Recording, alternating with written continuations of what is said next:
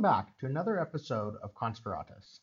Once again, for the second episode in a row, instead of putting out some original content, which would be work, we're instead going to go ahead and replay the recording from another event that took place a few weeks ago. Once again during Berlin Blockchain Week, but instead of being a recording from DAppCon, it is from the Web3 Summit.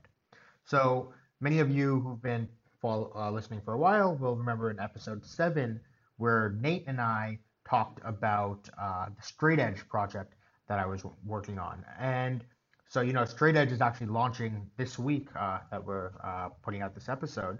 And so a few weeks ago at the Web3 Summit, we had a live debate between myself, representing Straight Edge, and Ryan Zurer, who is an advisor to the Edgeware project, representing the Edgeware project. And we were kind of debating the merits of Edgeware versus Straight Edge.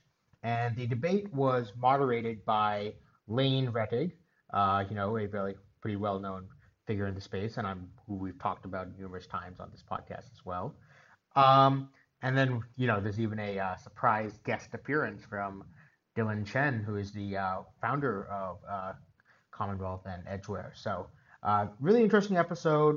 I think I got a lot out of it by, kind of understanding a lot more of how Ryan views the space and, how some of the justification for some of the design decisions that went into Edgeware.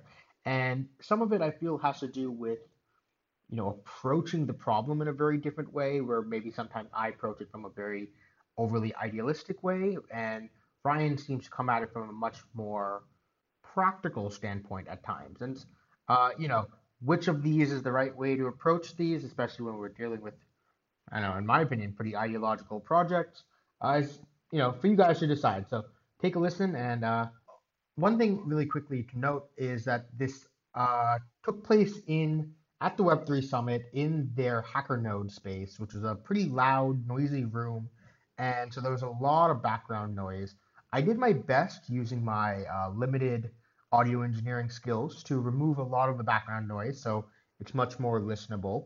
But doing that, the voices sound maybe a little bit nasally or a little bit damp at times, and also the audio setup in this very hacky room was not the best. We had one microphone, and so Ryan is a little bit farther away from the microphone, and so sometimes it's a little bit harder to hear him. So I gained his audio as much as I could, but just be warned that it does sound a little bit muffled. So once again, sorry for the audio quality, but that's just how it goes sometimes when we're recording live events on the go. So, anyways, hope you guys enjoy.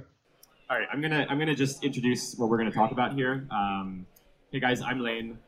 We have Sunny and Ryan here, and this is not a Radical Markets panel. So that is at 4. I know the schedule over here is wrong, so come back at 4 or stay, because we may actually transition into a Radical Markets roast if we have extra time. But actually, we're here to discuss 2 upcoming blockchains that are going to launch very soon, on the same date, in fact. This is Edgeware and Straight Edge. I'm sure many of you are familiar with Edgeware. It is the first general-purpose smart contract, parachain compatible, let's say Polkadot compatible blockchain built on Substrate that is scheduled to launch on September 15th. So it's pretty exciting. Many of you may also know that they did a novel token distribution mechanism called a lock drop, which I think wrapped up recently. I think it was sometime around August 15th or something. But you could lock ETH as well as other tokens, and then when the chain goes live, you will receive a grant of Edge tokens on the Edgeware network. Sunny is part of a team that's working on something called a 0-day fork of Edgeware. It's called Straight Edge.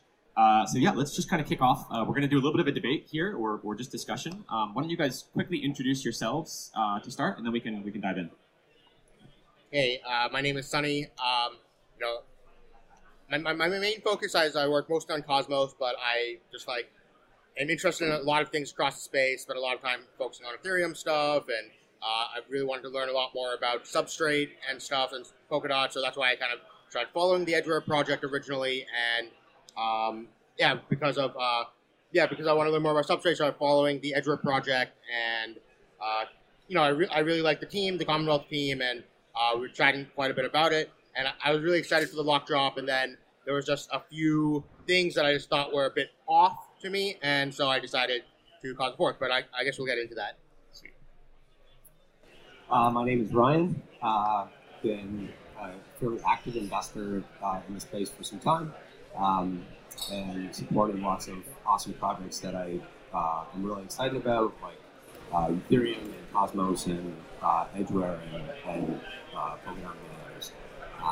And I've been fortunate enough to have good relationships with a lot of these different teams and get an interesting purview into some of these different teams' development processes and psychologies and so on and so forth.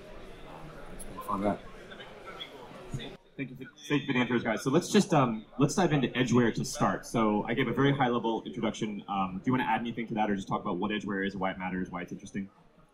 So what excites me about Edgeware is it is a governance-focused smart contract scripting platform where the block reward goes into a DAO, and approximately 50% to start of the block reward will go in, and we'll use voting to dole out resources to developers and application builders and community members doing great work and all kinds of different things like that. So the thing that I find very compelling about Edgeware, outside of being the first smart contract scripting platform on Polkadot, is this new experiment where we can use on-chain governance to dole out very compelling rewards in a really transparent fashion, and let's see where kind of the community takes this whole thing.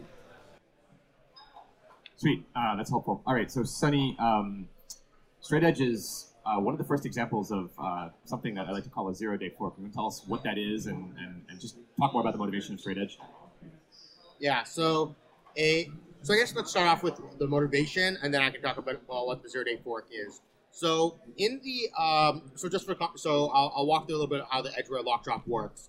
How it works is on Ethereum, you can take your Ether and lock it up for a period of time, either 3 months, 6 months, or 12 months, and you'll get some Edge tokens for that. And the idea is that the opportunity cost of locking up Ether shows that you actually have some. You had some opportunity cost, and that gives some value to the Edge tokens. So they also have a thing where if you don't want to lock your tokens, you can also signal your tokens on behalf of. So you don't actually have to lock your tokens. You actually just send a transaction on Ethereum saying, "Hey, I'm into this Edgeware thing, and I want to signal and get some Edge token." You only get 20% of the tokens if you signal, while you get 100% if you lock. This all makes sense. This is really cool. And when I learned about this, I'm like, oh, this is a really interesting idea. Then there was one thing I found out that was like, oh, wait, this is a bit weird. Why is this happening like this?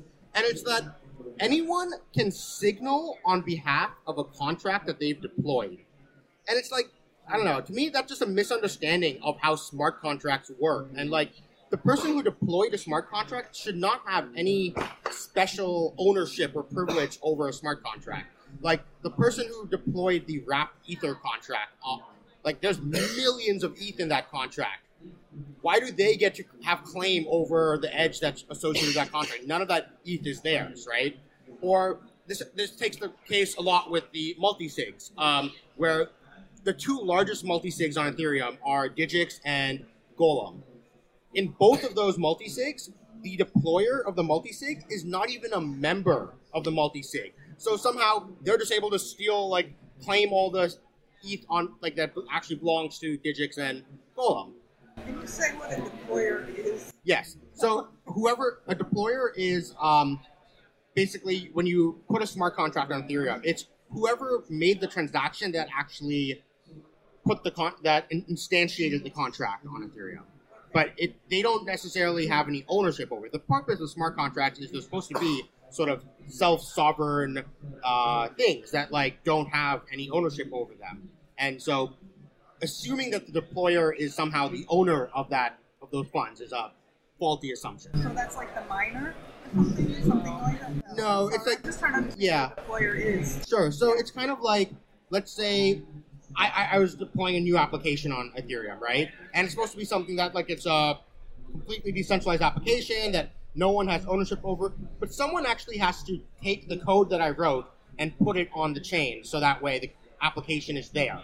And so, where it doesn't even have to be just because I wrote the contract doesn't mean I have to do it. I have to put the code. I can just like say like give it to my friend and be like, hey, can you put the code on the chain for me? Nice. And So I think this is a great question. I think install might be a better word, right? It's the person who installed that contract onto the Ethereum blockchain, and the reason I want to use this distinction is because I can write a contract, and then many people can deploy it or install it, right? There can be many like quote unquote installations or deployments of a given contract. So that's to Sunny's point. There's not necessarily a link between the like author or like the person or people behind it, the people who operate on an ongoing basis, and like the deployer or installer. I like that word better. yeah, and so that's why I think that whoever deployed the Golem and Digix multisigs probably just paid someone else to actually install the contract for them. Now, I think it became... Noticed your shirt. Is that intentional, wasn't it? So I noticed why... it occurred to me why this design decision was made. And I believe it has to do with the Parity Stuck multisig funds, where basically, for context, about 2 years ago now, I think, or last year, 2 years ago, there was a attack on Ethereum where Parity in their UI, they had the ability to launch your own multisig wallet, and there was a bug in the multisig wallet, and it caused a lot of funds to be stuck and be completely inaccessible. And it seems to me that the Web3 Foundation was interested in, having some sort of liquidity on those stuck funds. And, there's a close relationship between the Web3 Foundation and the main developers of the Edgeware project, Commonwealth. And, maybe Ryan can probably go a little bit more into that. Or Dylan. But essentially, yeah, so I just thought that it was very weird. And then, like 2 or 3 days before the start of the lock drop, there was a second rule that was added in called the generalized lock policy, which said, okay, no. If a contract that you signal on behalf of acts like a lock, that actually counts as a full lock. So, and the idea here is basically, look, those Parity multisig stuck funds, they kind of act like a lock. You can't move funds out of them. So, let's just give them the full lock amount. And so the problem here is that everyone else who's participating in the lock drop process of Edgeware is actually taking some opportunity cost, and they're like foregoing something in order to earn these edge tokens, while the Web3 Foundation, by signaling on behalf of their stuck funds, is not actually taking on any opportunity cost, because there is no opportunity cost. Those funds are stuck one way or another. And so I was talking with Drew Stone, who is one of the co-founders of Commonwealth at Zcon, and, we were just talking through this, and, I just figured, I when I learned about the generalized lock, I'm like, this is just silly, and I just felt the need that, someone should step up and, do something about it. And so I created, we created this idea called Straight Edge, which is, we're calling it a 0-day fork. It is it's a fork that happens at the initial launch of another chain. So Edgeware is launching on September 15th. Straight Edge will launch on September 15th as well at the same time. And I think this is a cool governance experiment that has never really been done before in the blockchain space. There's many forks, we can tally them off like incessantly, but I don't think there's been a good example of a fork that's started at the same time as another chain. Question. It's a tiny question, but the change that was made, this is actually to you guys as well, is it for all signaled accounts, or is it only smart contract signaling? Which was the one in the last 3 days that was changed? The thing that was changed in the last 3 days was the generalized lock, which said a smart contract that's signaled on behalf of, but acts like a lock, actually counts as a full lock. And this is such a weird, nuanced, rule that there's, only one clear reason that this is done. Let's give him a chance to respond. Just one quick additional thought on 0-day forks before we go to Ryan for a response, which is just that not only are you guys forking the code and launching on the same day, you're also using the rest of the lock drop, right? So you're going to hand tokens out to everyone who locked ETH, but not who signaled, right? Okay. Cool. Not who signaled on behalf of our contract. Right. Cool. All right. So let's contextualize a couple things before we start.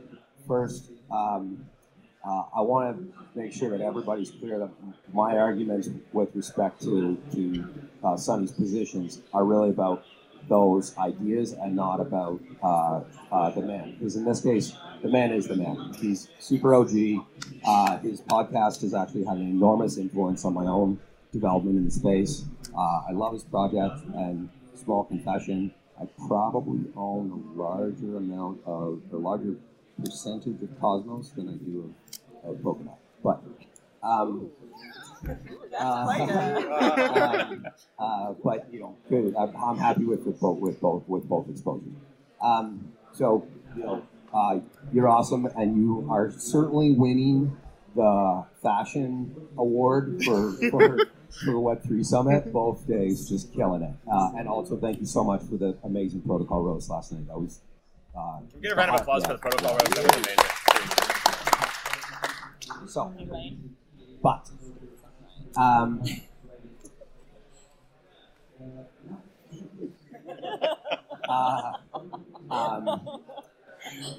in this case, the 0-day fork doesn't make sense for a couple of reasons. First of all, I don't understand, and nobody can really explain to me what the difference would be between having a mechanism like this that allows for signals to be like signals from these smart contracts, which is, by the way, is a lot of people besides Parity of multi-sig. A lot of people have actually popped up out of the woodwork. I'm not going to name any names, but because it's like shocking names all around the space of people who had vulnerabilities in certain smart contracts and multi-sigs, and their ETH is frozen. And that's actually been really interesting part of this whole process. So it's not just a parity thing. But, you know, we just philosophically took the idea that, hey, these frozen ETH should have some kind of participation. They actually have discounted participation because they don't get the full lock bonus. So, you know, I try to stay hands off on kind of final decisions here because I sit in between a lot of this. I support Commonwealth to make their own decisions. Obviously, you know, I'm an expressive holder of DOTS and support the Polkadot project and Web3 and so on and so forth. And so I'm kind of like conflicted from all angles and wanted to stay out of the decision making. But yes, obviously, this is a novel, interesting mechanism that also recognizes the people that have, for one reason or another, have had stuck funds over the years, and that's okay. We're allowed to do that. So my issue here is if we just said, and just to be clear, the amount of funds that Web3 will get is about 7 or 8% of the network. And then there is a small pre-mine of 9% that goes out to the amazing team at Commonwealth, and they more than deserve that as well as others. They don't get all that, but they deserve a heck of a lot more than they do get. But this has been, if you just looked at this as a pre-mine, it's still one of the fairest distributions we've ever seen in the space. You know, Cosmos has a 28% all-in pre-mine, if I'm not mistaken. 20%, but then there was the SAF round that I and others were in. So, but let's call it 20%. And, you know, and we go across the space, and pre-mines are 30%, 50%, a lot more than the 70%. Kind of 16, 17% that we're talking about with Edgeware. So I don't really see, at the end of the day, how it's that, like, unfair at the end of the day. You know, Web3 paid for all of the development of all of Substrate, of all of this infrastructure that needed to be built.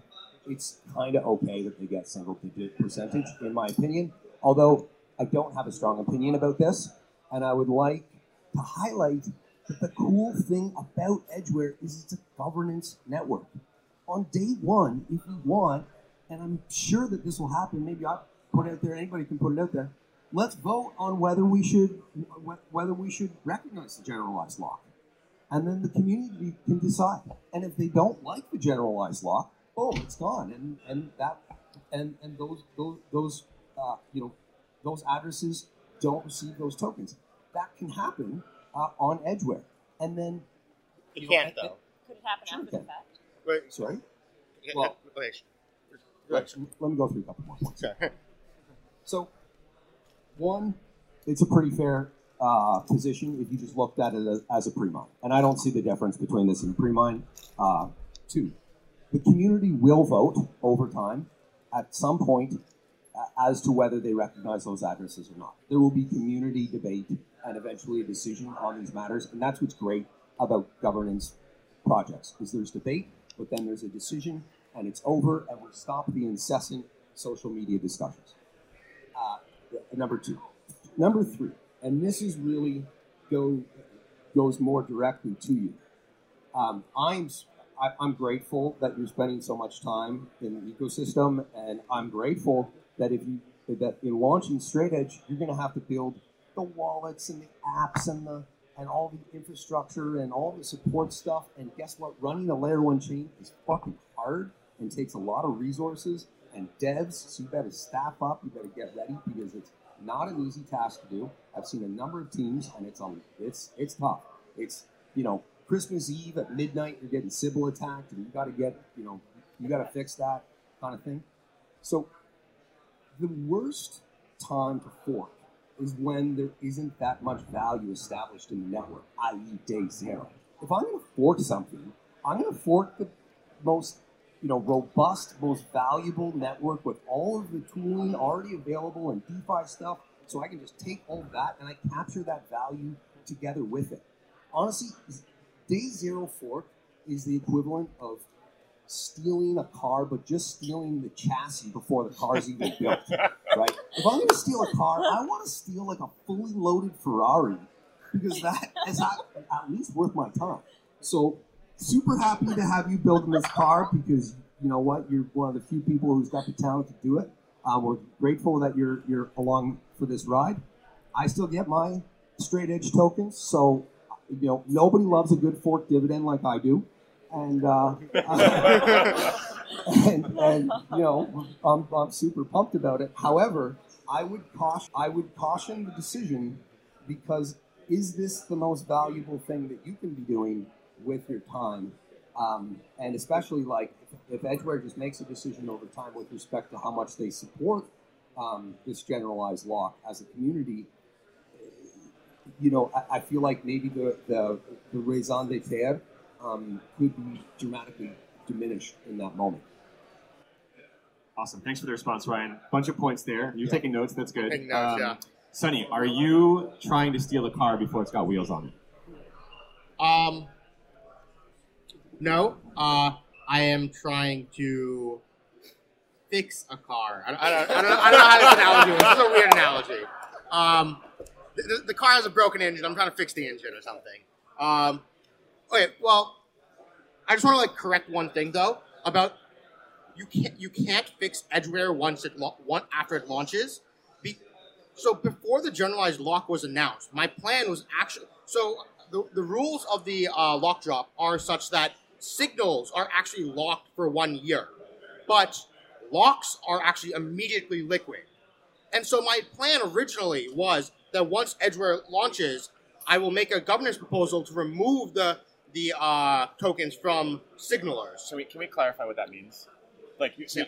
So just to be clear, I just want to make sure everyone's on the same page here. There's two ways to participate in the lock drop, right? You can either lock your ETH, which means you actually send it into a contract and you're giving up the opportunity cost and you'll get it back after some point in time, 3 months, 6 months, or 12 months, right? Or alternatively, you can choose to do what's called signaling. And if you signal instead, you keep your ETH. You're just making a transaction that just says, I signal in support of this, whatever, right? And then you get, 80% discount? You get 20% of the tokens or something like that in the case of signaling. But there's one more important difference, which is that in the case of locking, those tokens, the edge tokens that are minted, become liquid immediately when the chain launches. Whereas in the case of a signal, it's a year, I think, right? Yeah. So there's a year in which governance things could happen. I just want to make sure everyone's clear about that. Yeah, and so because of that, if we had only given edge tokens to people who have signaled, then we could have used governance to undo that after launch. Right. But because some of those signals could actually count as generalized locks, and they'd actually act as a lock. And so that way, they'd get their tokens liquid immediately. As soon as the chain launches, they could just move their tokens to a bunch of new addresses, and we can't stop that anymore. We can't use governance to prevent that. It's kind of like, you can't use governance to prevent an attacker who steals funds because, you don't know whose funds they are at that point. They may have already spent them and whatnot. So because of the generalized lock is actually why we can't solve this problem. So can governance not I'm not super familiar with how governance will work in Edgeware, but is it not possible to do things like minting new tokens or like an irregular state transition, like changing the ownership of tokens or something like that? Yep. Okay. But you don't know who those tokens. So let's say I'm the Web3 Foundation. I generalized locked my my tokens, right? And so as soon as Edgeware launches, my tokens are liquid. Right. Now, what I could just do then is, as soon as the chain launches, I'm going to go and sell my tokens right away. And now you can't remove my tokens because those tokens don't belong to me anymore. There's some poor buyer who bought them on the open market, and you're going to be slashing their tokens instead. So the community can use a Commonwealth tool today, and I strongly recommend it. And this vote could happen pre-Genesis. Is one option. The second option is that the addresses that you're specifically concerned about have, significant percentages of the network. There's no unloading that. You know as well as anyone. There's no unloading that. You'll drive everything right to zero, and so you won't. You'll drive like if the Web3 Foundation tried to sell its entire 7%, by the time it hits the first 2% sold, it the price would be at zero anyway. So there's no getting rid to start. So there's lots of time for the community to have a debate on this and make a decision on these matters. And again, the governance will, we throw this in the air. The governance will figure this out. And then I'd like to make a clarification here, and this is an important one, that the generalized locked addresses don't get the bonus, even though they're locked up for a long period, for longer than any of these other locks will be. They don't receive the bonus. And very truthfully, there's a lot of people, and there was a debate, and I understand the other side from inside Web3 and Parity that were like, hey, actually, why don't we all, don't we deserve the bonus? Our thing is locked, our tokens are locked just like everyone else's. And so, not to quote, the Game of Thrones from the final episode, but it seems like a compromise occurred where neither side was really happy. The community wasn't too happy about the generalized lock. The people who had frozen ETH weren't too happy because they didn't get the bonus and they're diluted thusly. And so myself, kind of sitting impartially in the middle of this, I kind of think that one of those compromises where nobody's really happy is probably close to the right decision. It feels. Or the people. So the bonus is huge. The bonus was 250% to start, right? So it would have been we're talking about, you would have more than doubled the Web3 position. It would have been up around 20%. And so that's a significant amount. And Edgeware, we're all pretty optimistic that this is going to be a valuable network. That's going to look like a lot of money one day. And so, again, compromise, and I'm hopeful that crypto governance ushers in an era of more compromise and less, yelling at each other on Twitter with no compromise. And this was an early example of, and I tip my hat to the Edgeware guys, where they struck a decision for themselves that they felt was reasonable and they could defend and look everyone straight in the eye and say, yep, we think that this is reasonable. And they showed great wisdom and courage in doing that. And nobody's totally happy about it, which probably indicates it's a good decision. So, another piece that I think what got a lot of the community upset is that this, if the goal was to come at a compromise and say that, look, there's people who have stuck funds due to multiple reasons throughout the Ethereum ecosystem, and we want a way to help them out. if you want to compromise, you should approach the compromise in good faith and lay all the cards out on the table and be like, this is what we're trying to do. Part of the thing that actually got a lot of people upset in the Edgeware community was that it was very opaque and not transparent.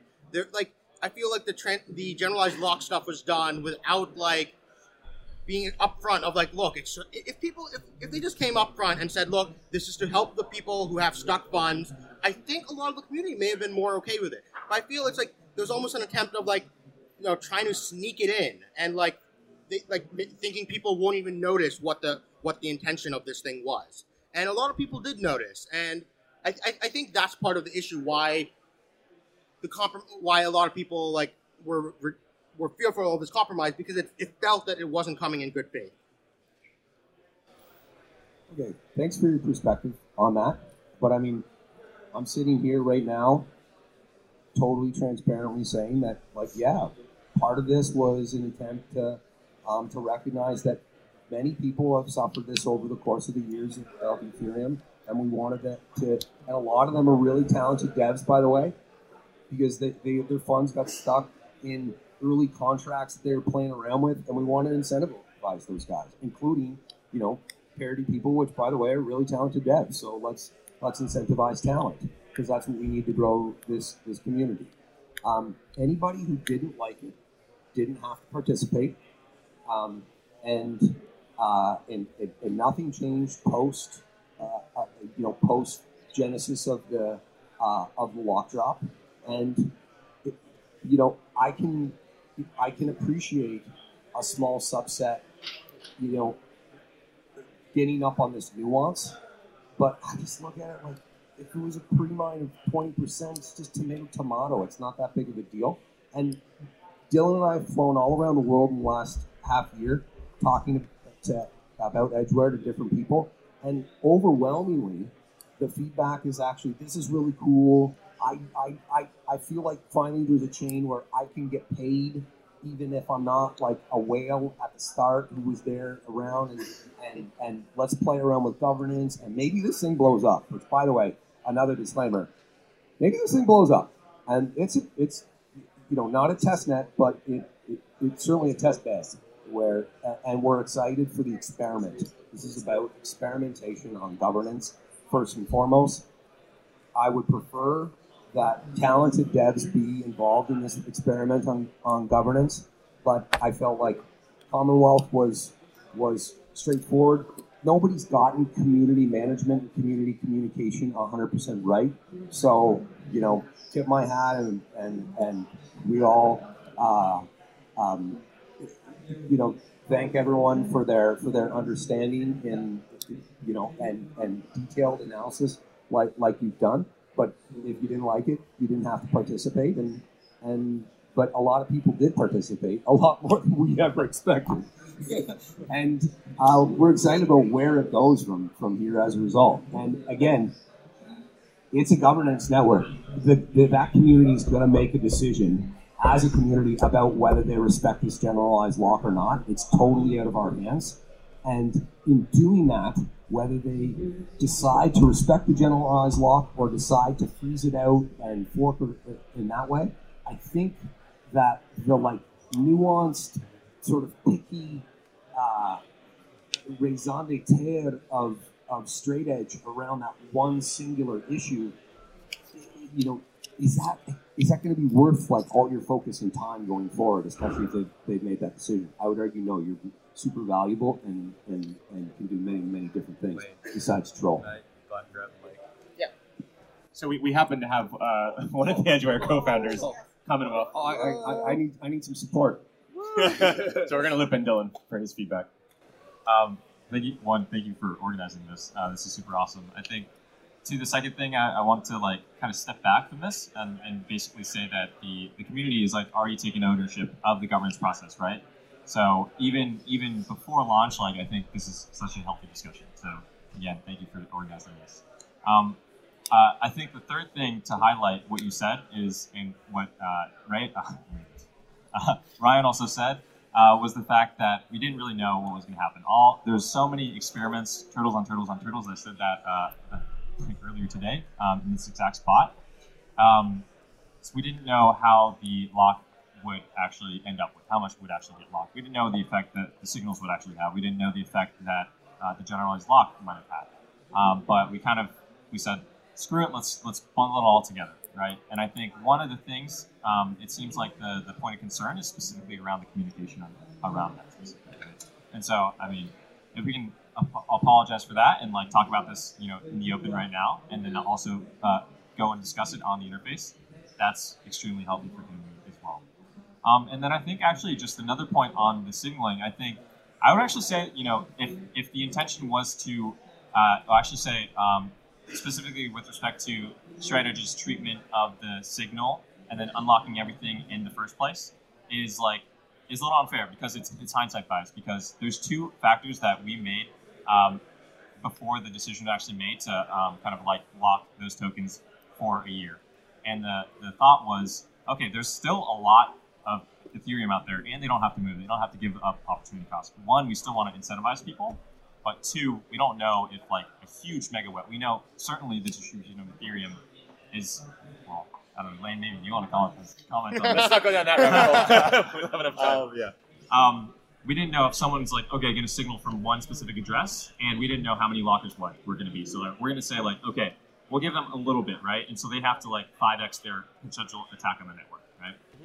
And so saying this after the fact, now we have the results and say okay, we have only 10% is going to go out to signals, right? And so to say after the fact, then that's a little unfair on the design decision to talk through the uncertainty that the team had to deal with. Yeah, I guess that's it, basically. So that'll be my final comment. Thank you, Dylan, for participating. So I completely agree with Ryan and Dylan here that I think this is a governance experiment, and for me, the most important piece of governance tooling that blockchains have created was the ability to fork. I think democracy is nothing new, voting is nothing new, but what is new, what blockchains invented, was the power of exit, and forks are how we do that in blockchain. And at the end of the day, no matter what people tell you, Tezos, on-chain voting solves everything. No, at the end of the day, governance comes down to the ability to exit and fork.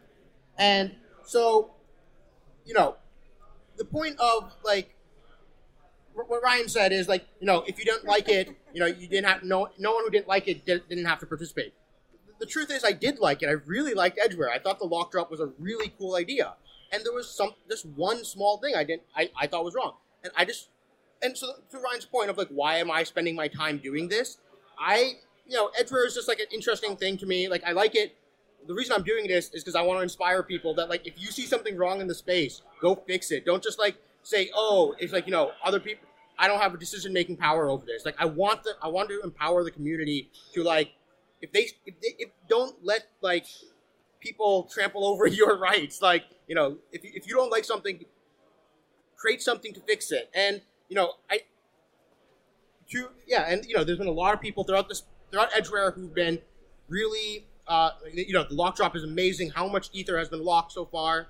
But at the same time, there's been a lot of support for Straight Edge as well. There's been a lot of people within the Edgeware community who've reached out to us and said, wow, we were thinking the same thing, and we're really happy that people have stepped up and do it. There's people who I didn't even reach. So Chris Hopcroft, who's right behind the camera right now, I didn't even know him a month ago, but he reached out to me. He's this is such a cool idea, and I want to be a part of this, and how can I help? And he spent hours and hours at this point, dedicating his time into this and making this thing a reality. There's developers who are spending their time. Julian, who just got up a second ago, he was just here a second ago.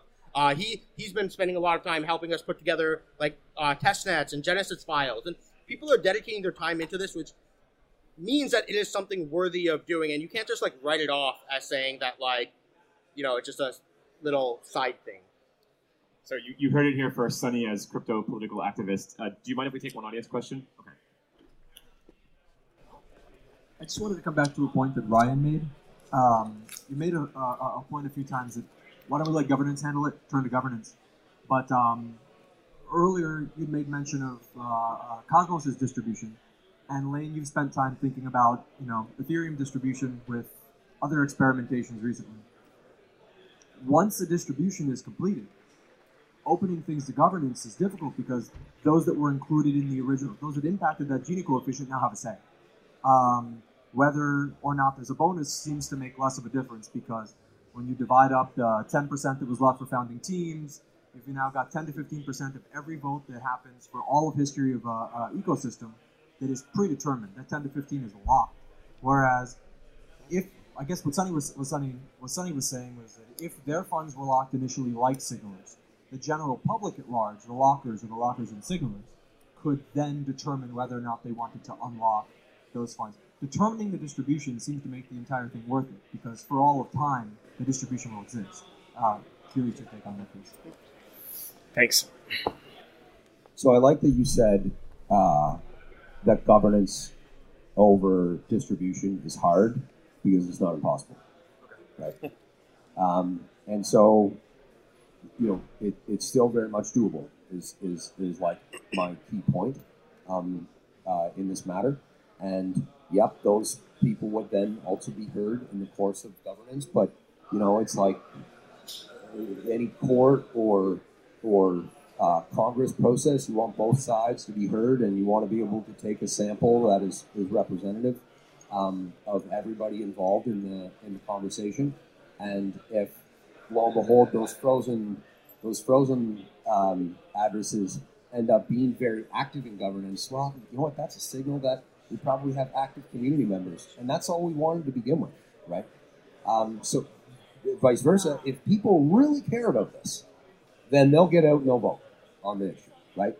And then it'll be solved. And then once that's solved, again, we go back to this, like, I like forks when, well, first I should preface. Forks, in my opinion, are a failure of governance. They're not a mechanism of governance. So forks are a catastrophe, right? Like, that's like shit has hit the fan, and now we're separated. And usually they have costs, but for some reason they don't have costs. In blockchain yet, they're mostly accredited. Everyone's made money on them. Great. But in this case, and in all cases, it's best when a fork has the most significant difference possible. So if you're forking on a nuanced sort of gotcha type of thing that you didn't like this small one item, I would caution that, because will that create the migration of developers and active community that you really want? What you really want to do is you want to have a fork that encompasses a number of different things that you would prefer to change. So, like, we'll start out Genesis at 50% of the block reward will go into the DAO, and will be distributed out to community members. Maybe you want something different. Maybe you want higher inflation. Maybe you want lower inflation. Maybe you want a different thing, but it should look like a fundamentally different experiment, and compelling because of all of its differences. Not because but we don't like that thing, and it looks like that has like Gavin in it, so like fuck that, right? Try to make the fork as compelling and unique as possible, because we're swimming in blockchains. We're not swimming in developers to support those blockchains. And again, running one of these things is hard. It needs steps. And that brings me to the other point. You'd mentioned on your podcast a few weeks ago that it wasn't clear that you had devs working on this full time. And the nice thing about Edgeware is it's got some badass, talented devs working on it. Guys like Drew Stone, who's your friend. These are incredibly valuable developers. A handful of developers really drive blockchains forward, right? Whether it's Vitalik in Ethereum or Rob Habermeyer in Polkadot or others. It's really like a couple of extremely talented people that come together and create extraordinary value. And if you want to inspire a great talented mind like a Drew Stone, I would argue that you need to have a raison d'etre that's compelling and really unique, and then, because otherwise you just end up like ETC, and you're like, yeah, but remember that time, like we hated that, right? Like, and it doesn't really make sense, because people's memories fade of that one item, and they focus on what is happening in the current day. So if Edgeware just continues to focus on great developers doing great things, and we put a lot of money in their hands. Like this is, in the topics that you're discussing today, a lot about like, hey, we should be paying the developers valuable rewards because they're the ones creating the value. And you and I joke around all the time that everybody in Ethereum is basically working a big chunk of their time in pro of Anthony Delorio, and having a network like Edgeware where we want to. The whole thing about this is we want to go and make the developers that build Edgeware rich, straight up. And so, again, I love a good fork dividend, but hope that it has more of an ethos to it than we didn't like the fact that this was communicated poorly. So it's really interesting. I think we've gotten to the heart of the matter, or at least one of the kind of core questions on the table, which is just like, are forks supposed to be these like, and we struggle with this in Ethereum as well, right? Should they be like these once in a millennia, like super dire, things, and as you said, they represent some failure of governance, and they're to be avoided at all costs, and it's sort of akin to like a civil war and like the nation state level. Or on the other hand, as I think Sunny was kind of suggesting, are forks something that we want to embrace? Are they kind of our superpower? Do we want to like just let the forks happen and have a lot of like low cost forks, especially early in the life of a network?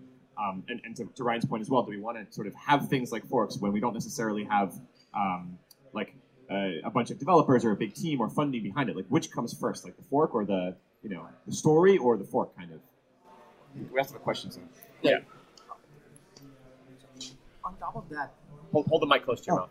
Okay, so great debate yesterday, amazing roast, very sporting. It was fun, seriously. One thing that I always look for is like, what are the collaboration opportunities where there are two differently opinionated person, maybe sometimes opposite. In which case, where Ryan would consider working with like in the team, or would you consider working with the team? Like, what compromises both are willing to make it together? Because as said, very few developers drive the blockchain, and dividing them even further will not help. So yeah, either can go first, but just curious, what would be the compromise where we can see once either Straight Edge or Edgeware working together? Whoever. So I think this actually relates to what I was going to say for Ryan anyways, which is the code bases of Edgeware and Straight Edge are the same. The distribution of the tokens is almost the same. Commonwealth gets the same tokens on both chains. They're equally incentivized to, work on both sides of the chain. And I think when these networks are very small, that's when we have the opportunity to do experimentation. And I don't consider this is not a catastrophic fork. That's what I was interested in experimenting. This 0-day fork, there's no catastrophe here because I'm not destroying a big thing. It's like, it's just a little experiment, and then we see, when you garden, you plant a bunch of seeds. Not all of them grow, but once some of them start to grow, then you really start to nurture those. And I just wanted to provide an alternative to the Edgeware community, to Commonwealth, to Parity, to the Web3 Foundation. I want to make a governance proposal on Straight Edge at some point to say, hey, let's give the Web3 Foundation some funds because of all their work in like funding substrate development and whatnot. Like I think, and so with the collaboration, I think that I would like to see more encouraging of these code bases are like the exact same thing right now. And so, any code that works on one will work on the other. And what I'm most interested to see is what can I do to incentivize some of these different stakeholders, community, Commonwealth, Parity, to want to work on Straight Edge and not just see it as this like competitive thing. Because the goal of this was never to be adversarial. It was to provide an alternative genesis for the same network. I had this I actually was thinking of calling this Edgeware Prime or something similar to that. Lane actually came up with the name. Lane actually came up with the name Straight Edge, and I thought it was a cool name. So I have to share it with Mark. You have a follow up? Just to follow up on that, experiments are amazing, but there has to be an end date. Like, you need to know when to stop experiment as well, and which experiment to stop, and what are the rubrics for it. Without that, experimentation never stops, and because of that, the funds are being divided, and now no one's really helping. So when would you really stop the experiment? You or you, doesn't matter, but it's experimentation. Yeah. So either can go. Ryan, I think want to say something as well. I mean, I guess it comes down to the market cap and whenever the community loses traction, and it's really hard to like say that these things happen end date. Like, you know, the joke in blockchain is nothing ever dies because like you have these things trading at dust for like you know, at that point it is kind of dead. And you know, even if Straight Edge dies, but we've been able to instigate more discussion around this. And so now on Edgeware, if you know, what I would love to see is, for example, maybe the Web3 Foundation writes a smart contract on Edgeware and puts their tokens in a lock for 1 year, like the other signalers, so that way then we can use that opportunity to use Edgeware governance to decide whether or not they get those tokens. And so even if this Straight Edge project experiment initiates that kind of, it inspires some change in Edgeware, that I think is still a success of the zero-day fork. So, if just to be clear, a quick question here: if the Edgeware community came together and voted using, like, pre-Genesis, voted using the Commonwealth tool, and sort of like a pointer to their respective addresses, and it came in overwhelmingly to not accept the generalized lock at the moment of Genesis, would that then precipitate you to not execute Edgeware or Straight Edge? It would have to be on the chain. I don't think the Commonwealth tool pre-Genesis is a sufficiently visible view into the network. So it can be, it could be on chain. I'm just thinking out loud on this subject, but it could be on chain.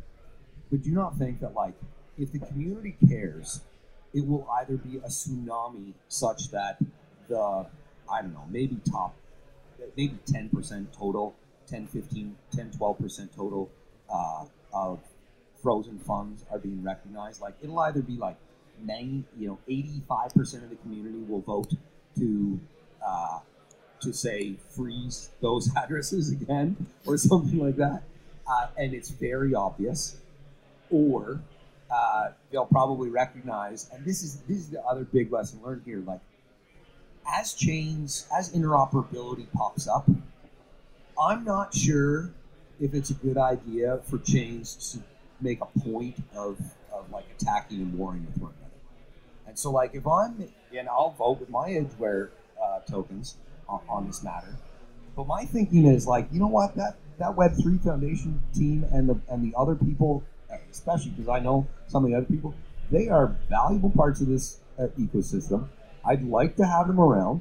They're talented and well capitalized, and, you know, mostly here for the right reasons.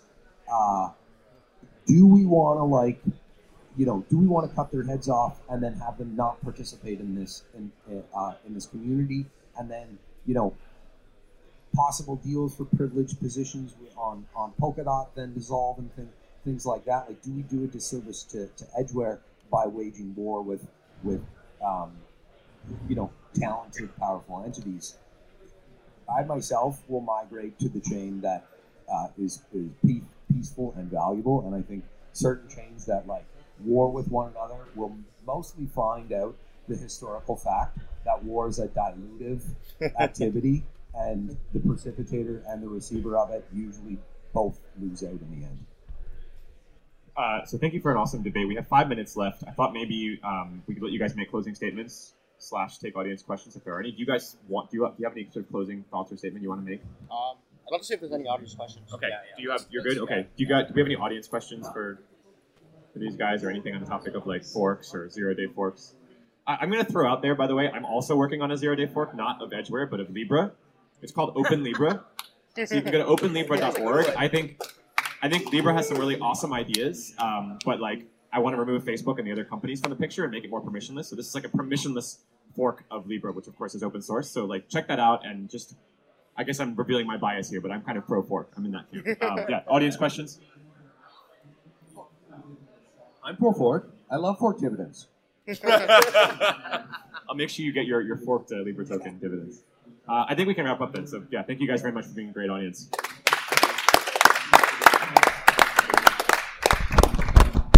That was awesome. Thank you. Good job. Thanks, buddy. Great job.